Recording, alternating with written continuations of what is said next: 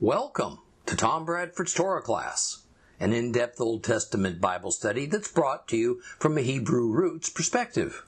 This week's lesson is week number 81, the book of Matthew, chapter 24, the second continuation. The Gospel of Matthew, for me, is a delight to teach because it offers such opportunities to provide application to our modern lives, as well as to prepare us for what lay ahead of us. Now, chapters 24 and 25 form what is nearly universally known as the Olivet Discourse. Olivet, because it's occurring on the Mount of Olives. Now, it's Yeshua's final large block of teaching that is recorded. And unlike some chapters in Matthew, chapter 24 consists nearly exclusively of Christ's words, and they are far-reaching, and they have enormous implications for us, theologically and practically. And thus, those words need to be carefully fleshed out. Very few words, the statements that are outside the quotation mark, so to speak, have been added by Matthew to create background or to express his own conclusions about what Christ's words meant. Mark 13 and Luke 21 do the same. This means we are immediately faced with the decision. Are these words within the quotation marks truly the words of our Messiah? Or are these words at least partly those of the gospel writers written to advance a personal agenda?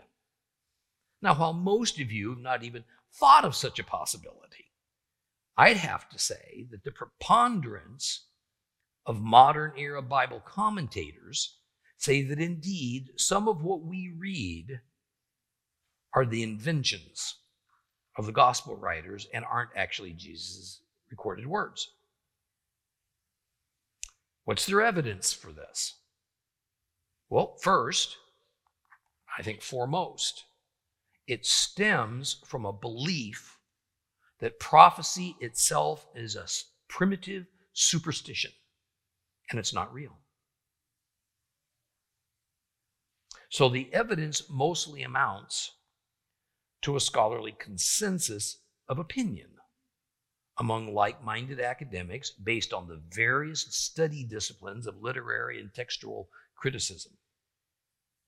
And at times it seems to involve a predisposed, maybe even a subconscious viewpoint of the scholars, including when they believe that a gospel writer actually wrote and from whom he might have obtained his information. Another influential factor in their determination has to do with a desire to support certain denominational doctrines or worldviews that they openly agree with. Now, I shall go forward believing and teaching that if we are to take the Gospels as inspired of God, then except for obvious later Christian glosses and simple copyist errors, we have no choice but to take them at face value. And here's an important point, that application I was talking about. Should Yeshua's recorded instruction interfere with our beliefs, then it's our beliefs that are to be held suspect, not Messiah's words. All right, open your Bibles to Matthew chapter 24. Matthew chapter 24. I'm going to read just a portion here from verses 9 through 14. 9 through 14.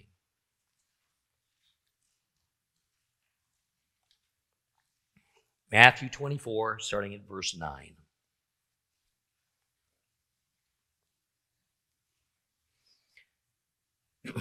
At that time, you will be arrested, handed over to be punished, and put to death. All peoples will hate you because of me. And at that time, many will be trapped into betraying and hating each other. Many false prophets will appear and fool many people. Many people's love will grow cold because of increased distance from Torah. But whoever holds out till the end will be delivered.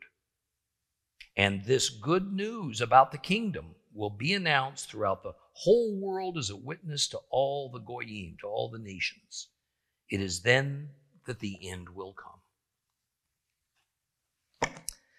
Now the words "at that time," or "then" in some Bible versions, immediately tells us that we must find, if we can, the intended connection to something that characterizes or defines when that time is. And that characterization is found in verse 8. When we're told that certain things will come about that signal the birth pains. And this is the birth pains of the end. In the Hebrew sense of it, the birth pains are meant as those earliest twinges that a woman feels before labor begins in earnest. And these birth pains are events of the future that will happen as listed in verses 4 through 7. They begin with an appearance of a series of false messiahs, the leading astray of many of God's people, the noise of wars nearby and the news of wars that are happening far away, of ethnic, racial strife and hatred, of jealousies, of national governments battling with one another using their armies, of cataclysmic famines, earthquakes in many places around the world. In other words, not all of this just in the Holy Land. Again, these are the signs that we are to watch for that signals the first twinges of end times birth pains. Now, for those who accept Yeshua's words as actual, true, divine prophecy, we now know what to look for. We also know what to dismiss that reveals whether we have arrived at the dawn of the end times. As verse 9 says, at that same time, when certain perilous conditions begin, those first birth pains appear, then believers in Jesus will start to be arrested and turned over to authorities for punishment. And the distrust and hatred of Christ's followers will start to rise into what will, in time, become a deafening and a murderous crescendo. Now, I'd be dishonest if I didn't at this point express my opinion. And I stress, this is my personal view and nothing that I could definitely frame as the Lord told me. While I do see indications that we may be living at the time of those first twinges of the birth pains, I'm unable to say with certainty that this is the case. For instance, we can look historically back to the time of the Inquisition of the 12th century and discover something that looks very much like what Yeshua is describing. For those of you who aren't history buffs, the Inquisition was a period in the history of the Catholic Church of the 12th century when the leadership wanted to root out so-called heretics. And heretics were usually whatever local church authorities defined them as. And if we read a synopsis about the Inquisition, usually it will say that Muslims and Jews were singled out for examination and worse. The problem is that this is a bit misleading because it sounds like Muslims hid themselves among Christians in order to subvert the faith, and the Jews hid themselves among Christians in order to destroy their belief in Christ. What it's actually meant, however, is that former Muslims who now professed Christ and Jews that had legitimately turned to Yeshua as Lord and Savior were now under suspicion as liars. Now, Christianity, as it was practiced by the Catholic Church, had become so Romanized, so prejudiced, they simply could not accept the idea of Semitic people, Arabs or Hebrews, in their fold. Thus, if one was an Arab or a Jew, a non-European ethnicity, then it was nearly inconceivable to the 12th century Catholic Church that they could really be Christians. So in Christ's name,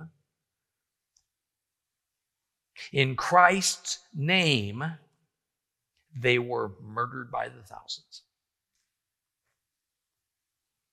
And by the way, this included many non-Jews and non-Arabs who merely looked Jewish or Arab to some church authority.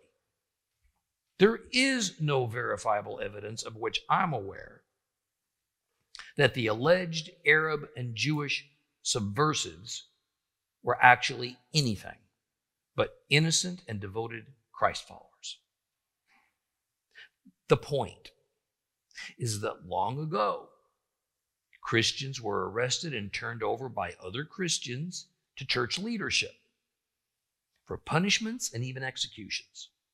Therefore, might not some believers living through that horrific time have thought that this must be the foretold beginning of the birth pains of the end that Jesus spoke about? Those Arab and Jewish Christians that were arrested, tortured mercilessly, and executed by a zealous church surely must have.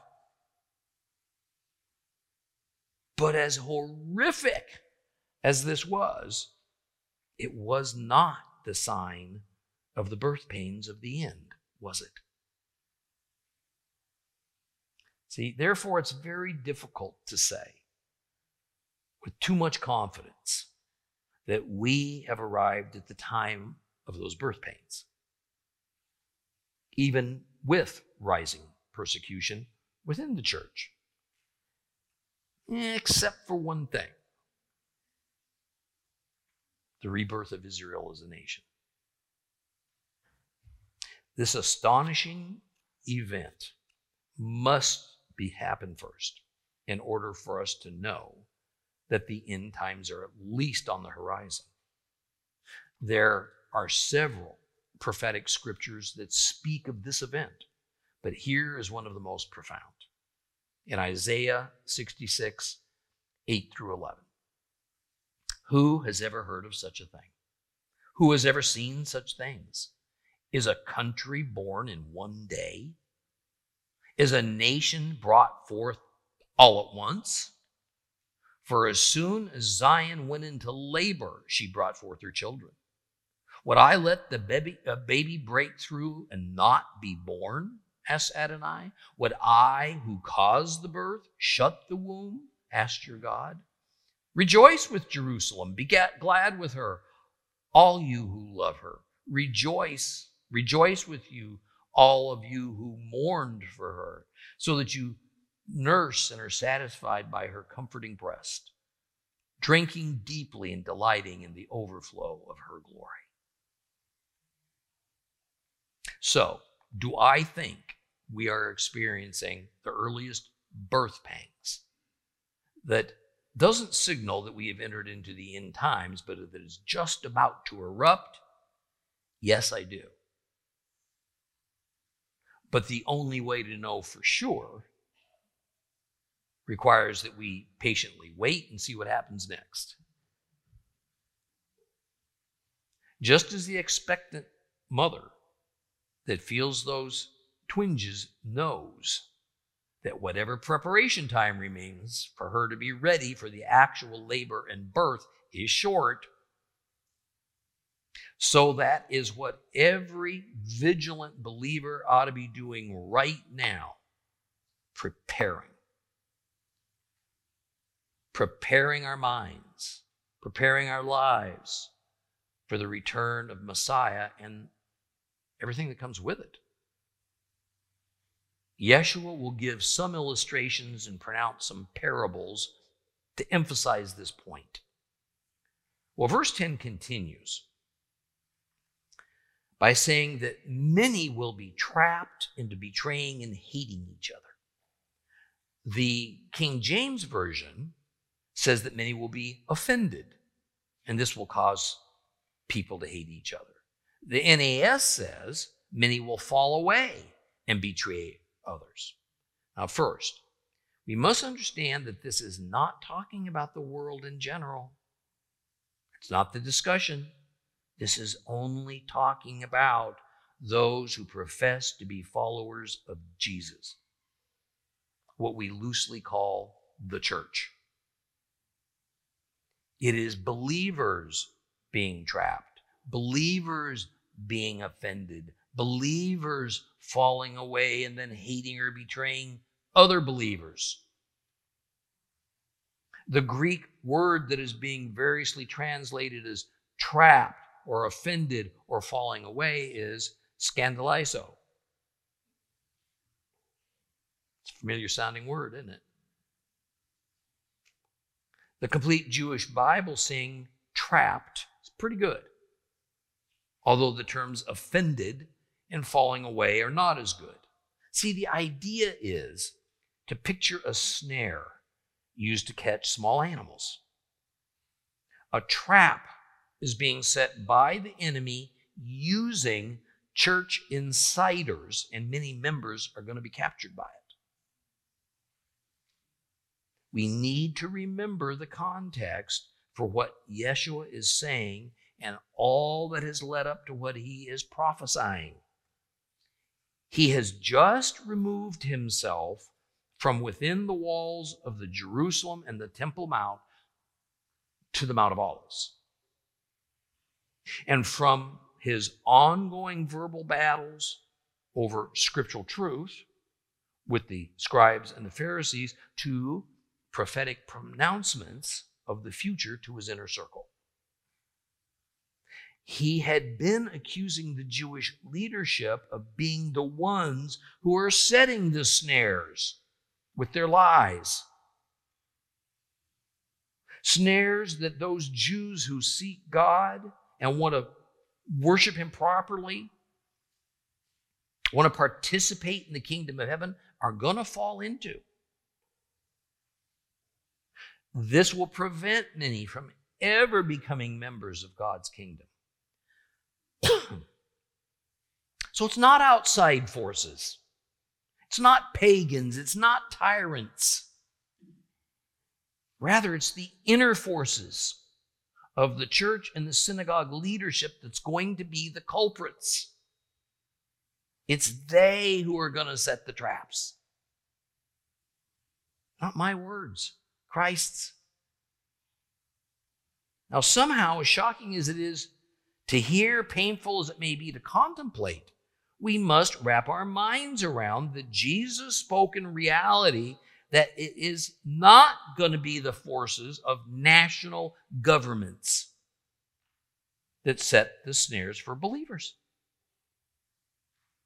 From a spiritual perspective, it doesn't matter whether one lives under communism or a monarchy or a socialist or a capitalist democracy. It also doesn't matter whether one regards their civil and their national government as evil or good, while some may indeed be immoral and wicked oppressors. That is not what Yeshua is warning about here. It's the leadership authority of the believing community. That's the subject. It is they that he prophesies will be the persecutors. Just as in 1100 more years from his time, it would be the Catholic Church during the Inquisition. Look like I do or be punished. Believe as I do or be banished. Behave as I do or be turned over for discipline or death. See, the result of being ensnared will be the falling away from God and the loss of salvation or its opportunity for many. But what exactly is the trap? What's that snare? Which, of course, is a metaphor to illustrate something else. It can be nothing other than what Jesus has been accusing the Pharisees of for some time: teaching false doctrines as though they are the commands of God. See, what a believer believes, what you believe, that's everything. Faith's only faithfulness to God when the beliefs we hold have a basis in divine truth. Any old faith is not a saving faith. Faith in your pastor or rabbi, or even what they say, what we say, is not how God determines your faithfulness in him. While Yeshua was brutally combative and condemning regarding the teaching of the scribes and the Pharisees, the Jewish religious leadership, it's because the common people suffered, usually unknowingly, since they had little to no choice but to get their religious instruction from those leaders. If a scribe said, "Thus saith the Lord," the common man didn't have a ready means to fact check him. He just accepted it as the truth. Today, however, it's very different. Bibles are cheap, easily obtainable. Most countries have a pretty good level of literacy so that the Bibles can be read by their owners. What a novel idea. And Bibles are now published in literally hundreds of languages. So what excuse is there for modern Christians who go to church, for a Jew who goes to synagogue, not to take a few minutes to fact check what his or her pastor or minister or rabbi says is "Thus saith the Lord"? In my book, none. It's pure laziness, disinterest on the part of the congregation. I know this is the case because at one time in my life, that was a pretty apt description of me and my Christian friends.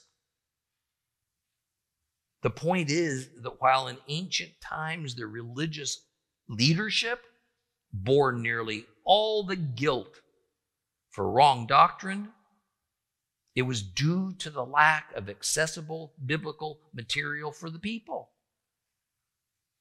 But today that guilt for wrong doctrine must be equally shared between the religious leadership and the individual members of congregations. So an ancient Jew might have been able to plead, "But my rabbi told me," thus and so, and receive some level of mercy from God. But can a modern Christian expect the same when their excuse for not obeying God is, "But my pastor told me"? Yes, I am highly accountable to God for what I teach to you. But you are also highly accountable to Him for verifying in your own Bibles if what I'm teaching you is accurate and true. Verse 11 says that many false prophets will appear. The issue is not so much that they come, but rather that what they say will fool many believers. What are these false prophets going to fool people about? Since the subject is the believing community's leaders and teachers,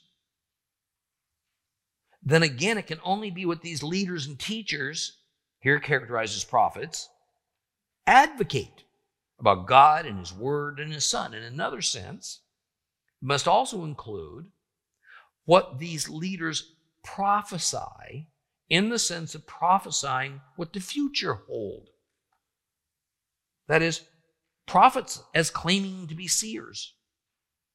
See, I can't imagine the number of God worshipers over the ages that have fallen away because they placed their trust in what a person that held themselves up as God's prophet told them. And it never came to pass. A little speculation here and there by a Christian leader or teacher is normal, it's okay, as long as it's identified as such. But when that leader declares that God has given him personal knowledge of something about the future that he's told no one else, be wary. Do not put your faith in him. The likelihood it's going to happen, or that God truly told only him, that's not impossible, but it's pretty remote. Now, verse 12. This is an example of what we've just been talking about. Verse 12 says that many people's love will grow cold. Again, this is talking about believers. But what is the cause of this lack of love among Christ followers? The complete Jewish Bible says it will be because of increased distance from Torah. The King James Version says, because iniquity will abound. The NAB says, because of the increase of evil doing. The NAS says, because lawlessness will increase. Now that's quite the range of translations and meanings, isn't it? So what's the reason for this variation? The word that's at the heart of the issue is the Greek anomia. Anomia. Now, interestingly, it's not a complex word with many meanings. It's pretty straightforward. Nomia means law. Anomia, that's the opposite. It means the lack of or no law. Lawlessness, it's a very good English translation. Iniquity and increase of evildoing is off the mark. So why phrase it this way?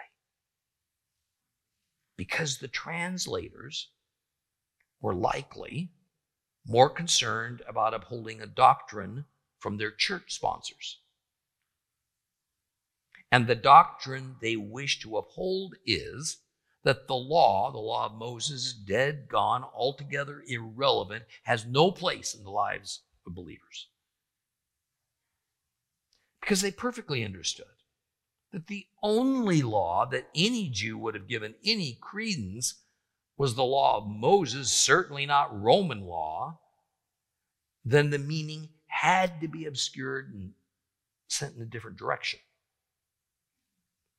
In other words, Yeshua, of course, is not saying that breaking the local Roman laws or of whatever society you're part of amounts to God's definition and determination of lawlessness. Otherwise, the standard of sin and righteousness would be infinitely variable. See, instead, it is meant in an entirely religious sense. So it's God's laws go to the issue, not human laws. Believers breaking the speed limit or not filing a tax return will not lead to their love growing cold. Now, one could ask at this point whether this coldness is speaking about love for God or love for our fellow man. I don't think the two can at this point be separated. To love God is to obey God. That is one of the first biblical principles that's taught. Therefore, should our God command love towards our fellow man and this grow cold, we are disobeying God.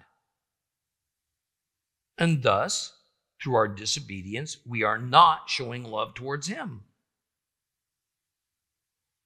This leads us to a matter so critical to Christianity in general that has formed perhaps the primary faith principle after salvation in Christ that Seed of Abraham ministry is founded upon. And at the same time, it creates, sadly, such a division between us and the institutional church. It is our faith principle that the law of Moses remains in effect for Gentiles and Jews, and we are to follow it as best we can in the circumstances we find ourselves in that are just simply not under our control. The law of Moses does not save us. It never has. But it does define what sin and righteousness is and what love is. Now, this can directly oppose a rather widespread doctrine that implies that we are to go by what our hearts tell us, because that's where the Holy Spirit dwells in believers. Thus, out of this logic,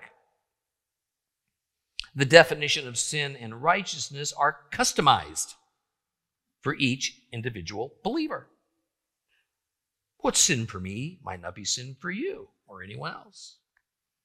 If the Holy Spirit hasn't told me that something is wrong or a sin, then I have no obligation to it. If my heart tells me I don't have to tithe, I'm exempt. If my heart tells me gay marriage is okay, it's okay. If my heart tells me it's okay to declare anything I desire as proper food, that's my prerogative. See, this leads to the final result that God's commands in the Bible can disagree with what my heart tells me. And I'm in the right to disregard God's laws and instead do what my heart says to do. And this is because Jesus has made it thus. I could easily spend the remainder of our time together today debating this doctrine, but I don't want to turn this lesson on Matthew 24 into an apology for the law of Moses. I'll only say this. The earliest Christians, including the earliest Gentile Christians, certainly did not think this way. Such an erroneous mindset only took hold once the number of Gentiles overwhelmed the number of Jews who trusted in Yeshua, and the new Jewish leadership wanted to reorient the practice of faith in the God of Israel and his son Yeshua into a new religion that was more appealing to Gentiles. Two things were going to be needed to do this. A Christian Bible had to be created as apart from the Hebrew Bible, the Old Testament, and the law of Moses had to be set aside. Thus, early in the 3rd century, the first was accomplished. A few decades later, the second. It was a critical turning point in the history of the church. Therefore, we should grasp that the term lawlessness, anomia, has no discernible biblical meaning if it's not referring to the law of Moses. So, the complete Jewish Bible saying Many people's love will grow cold because of increased distance from Torah, while not fully literal, does indeed capture the meaning and the intent of Yeshua's thought.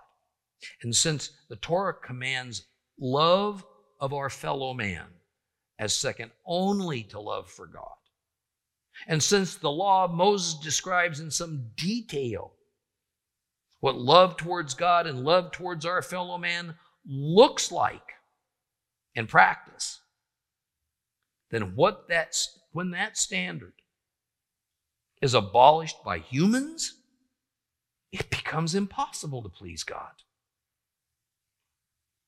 Without the law of Moses as our standard, we're wanderers without map or compass. Well, verse 13 sums up what Jesus has been saying. It is that those who persevere in their love and obedience until the end, during times of trials and tribulations and temptations, will be delivered. They will be saved. I want to say this another way. Within the church body, only a portion, which could amount to millions, will maintain a saving faith as pressures increase to condone and embrace the newest doctrinal trends. The additive effects of centuries of man-made doctrines and traditions and the teaching of false prophets will, as part of the birth pains, finally take their full toll. Many who fill our churches and synagogues today will, according to Jesus, lose their faith and fall away from God. The confusion of volumes of conflicting man-made faith principles will finally overwhelm and actually encourage rebellion among God worshipers. See, this verse is another that is actually sometimes disavowed by Bible scholars as an improper addition by Matthew because it directly contradicts the popular, and by the way, historically quite recent, doctrine of once saved, always saved. Some evangelical denominations, understanding this contradiction, have worked towards kind of a middle ground that doesn't so much disavow this verse as it does to interpret it to say that the believers Jesus has been speaking about were never actually believers. They were pretenders. The doctrine of pretenders, anything like it, simply does not exist in the New Testament so far as I've observed. And it certainly never shows up in the mouth of Yeshua. In so many places, in Old Testament prophecy and in Christ's words, and later in other New Testament writers' words, there are regular warnings to God worshipers to be aware and not to fall away from him. Or as Yeshua's brother James, Jacob actually, says it in James 5, starting at verse 19, "My brothers, if one of you wanders from the truth and someone causes him to return, you should know that whoever turns a sinner from his wandering path will save him from death and cover many sins." And then there's this even stronger warning in the book of Hebrews. Hebrews chapter 10, starting at verse 26. "For if we deliberately continue to sin after receiving the knowledge of truth, there no longer remains a sacrifice for sins, but only the terrifying prospect of judgment, of raging fire that will consume the enemies. Someone who disregards the Torah of Moses is put to death without mercy on the word of one or two, or rather on 2 or 3 witnesses. Think how much worse will be the punishment deserved by someone who has trampled underfoot the Son of God, who has treated as something common the blood of the covenant which made him holy and who has insulted the Spirit, the giver of God's grace. Boy, that's some strong words. See, it's not enough to believe for a while and then fall away later when things get difficult. And then you say, oh, but Lord, I used to believe a long time ago. So that ought to count permanently as my salvation. And what is at the heart of not falling away from God? Obedience, perseverance, according to Christ. And after Yeshua has pronounced some pretty unpleasant things that none of his disciples would prefer to hear, he counters with a word of encouragement. Verse 14 says, and this good news about the kingdom will be announced throughout the whole world as a witness to all the goyim. It is then that the end will come. So there it is. A very general roadmap from the time of Christ to the end times has been laid out, with the final mile marker being the arrival of the kingdom of heaven as it's been proclaimed to the entire world. Now, the term goyim in verse 14 means Gentiles. Gentile individuals and Gentile nations. The sole non-Gentile nation on earth is Israel. So even though to this point Yeshua has told his disciples to not take the good news of the kingdom to Gentiles, but only to Jews, that was only meant to be the case for a short time. Once it changed, the mission became to take it to all people everywhere, as it's said in this verse. Now, while Jews, soon after Yeshua's death and resurrection, started on their own to take the message of the gospel to a few Gentiles, the sort of official kickoff moment that Yeshua set Jewish believers on a mission to evangelize Gentiles was when he confronted Paul on the road to Damascus. Upon God's determination that this process of evangelizing has been fully accomplished, then not only the end times arrives, so does the end of history as we know it. So has this already been accomplished in our time? Well, depending on whose data you believe, it seems that while this mission hasn't been fully accomplished, we are close to it. Very close. Clearly, it hasn't been completed in God's eyes, or Christ would have returned by now. I want to say, however, that the point of Yeshua's statement was not that every last individual on earth must have personally heard the good news as the condition for his return and then the end of history. All is not a precise term in the Bible. It doesn't mean 100.00%. All is a general term. It means the vast majority or the preponderance of something.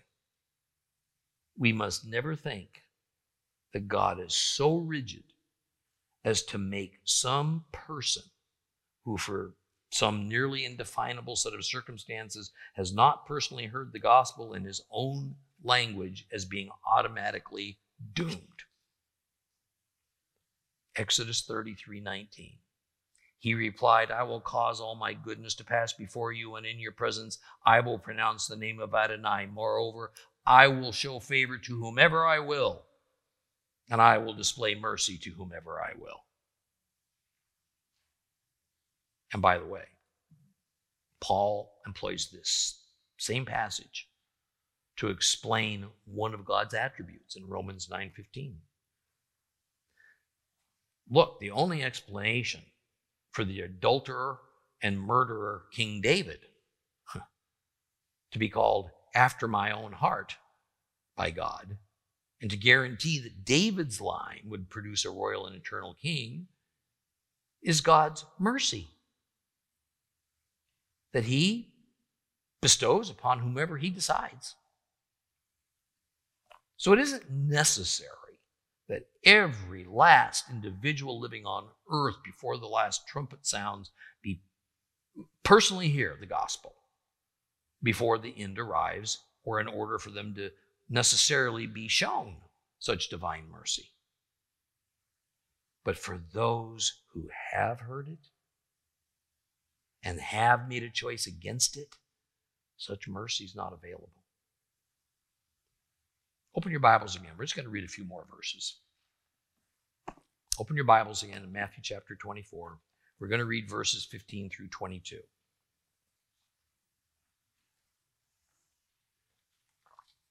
Matthew 24, 15 through 22.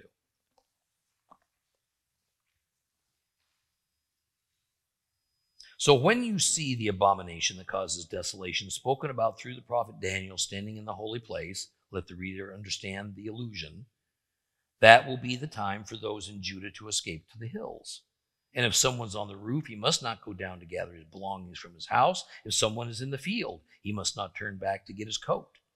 What a terrible time it will be for pregnant women and nursing mothers. Pray that you will not have to escape in winter or on Shabbat. For there will be trouble then, worse than there has ever been from the beginning of the world until now, and there will be nothing like it again. Indeed, if the length of this time had not been limited, no one would survive. But for the sake of those who have been chosen, its length will be limited.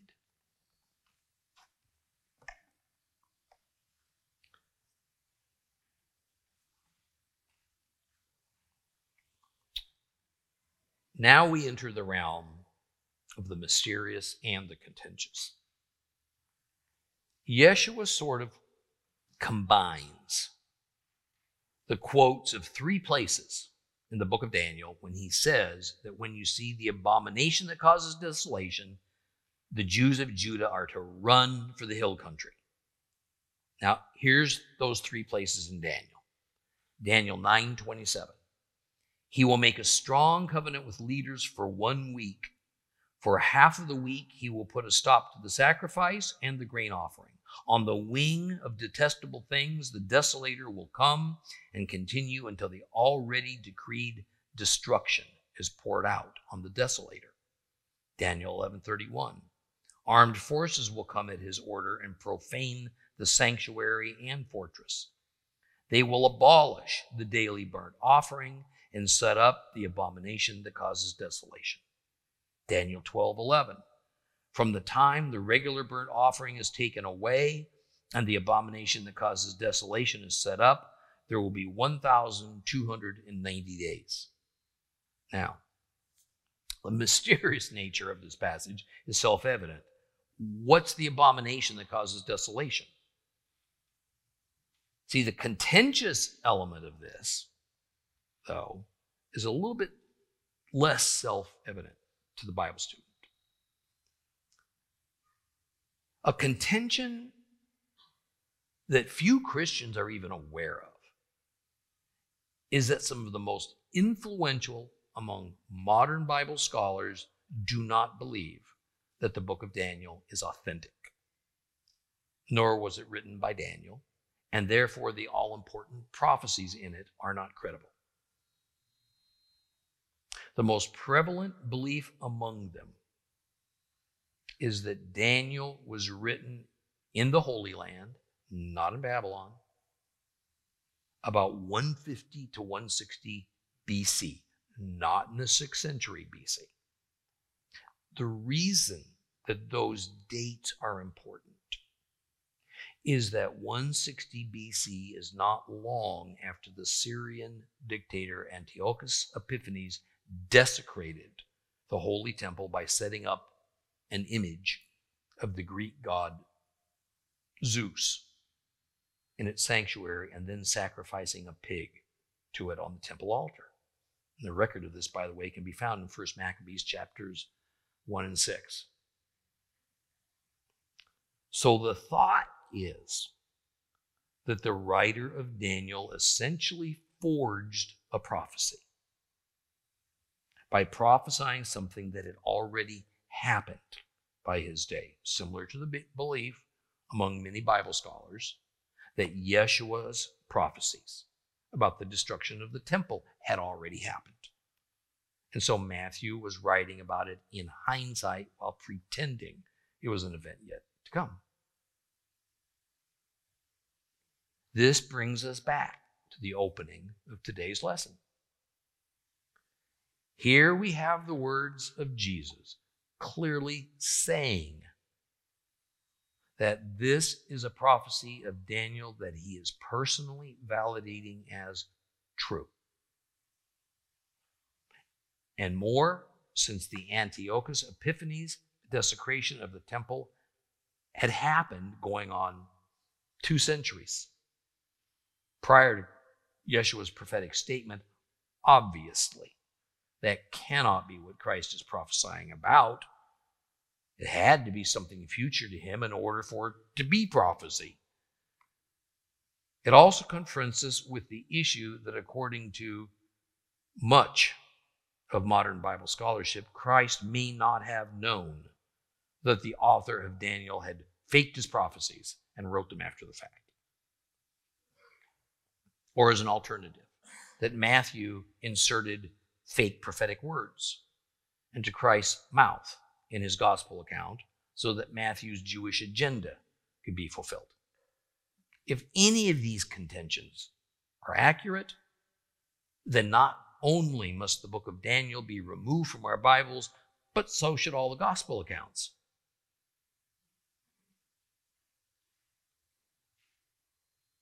Then, of course, we have the matter that Paul in 2 Thessalonians also wrote about the abomination of desolation. In 2 Thessalonians chapter 2. But in connection with the coming of our Lord Yeshua, the Messiah, and our gathering together to meet him, we ask you, brothers, not to be easily shaken in your thinking or anxious because of a spirit or a spoken message or a letter, supposedly from us, claiming the day of the Lord's already come. Do not let anyone deceive you in any way, for the day will not come until after the apostasy has come. And the man who separates himself from Torah has been revealed, the one that's destined for doom. He will oppose himself to everything that people call a god or make an object of worship. He will put himself above them all, so that he will sit in the temple of God and proclaim that he himself is God. See, since we have Paul saying these words many years after Christ's death, then the scholarly response is Paul must have believed the tradition of what Jesus said about Daniel's prophecy, meaning for them that Matthew was accurately written down in what Yeshua was said to have prophesied. However, Yeshua was in error because he'd been fooled like everyone else about Daniel's prophecy, his forgery. I remind you, this entire line of thought has at its core belief there is no such thing as true prophecy. Let's see if we can tie all this together.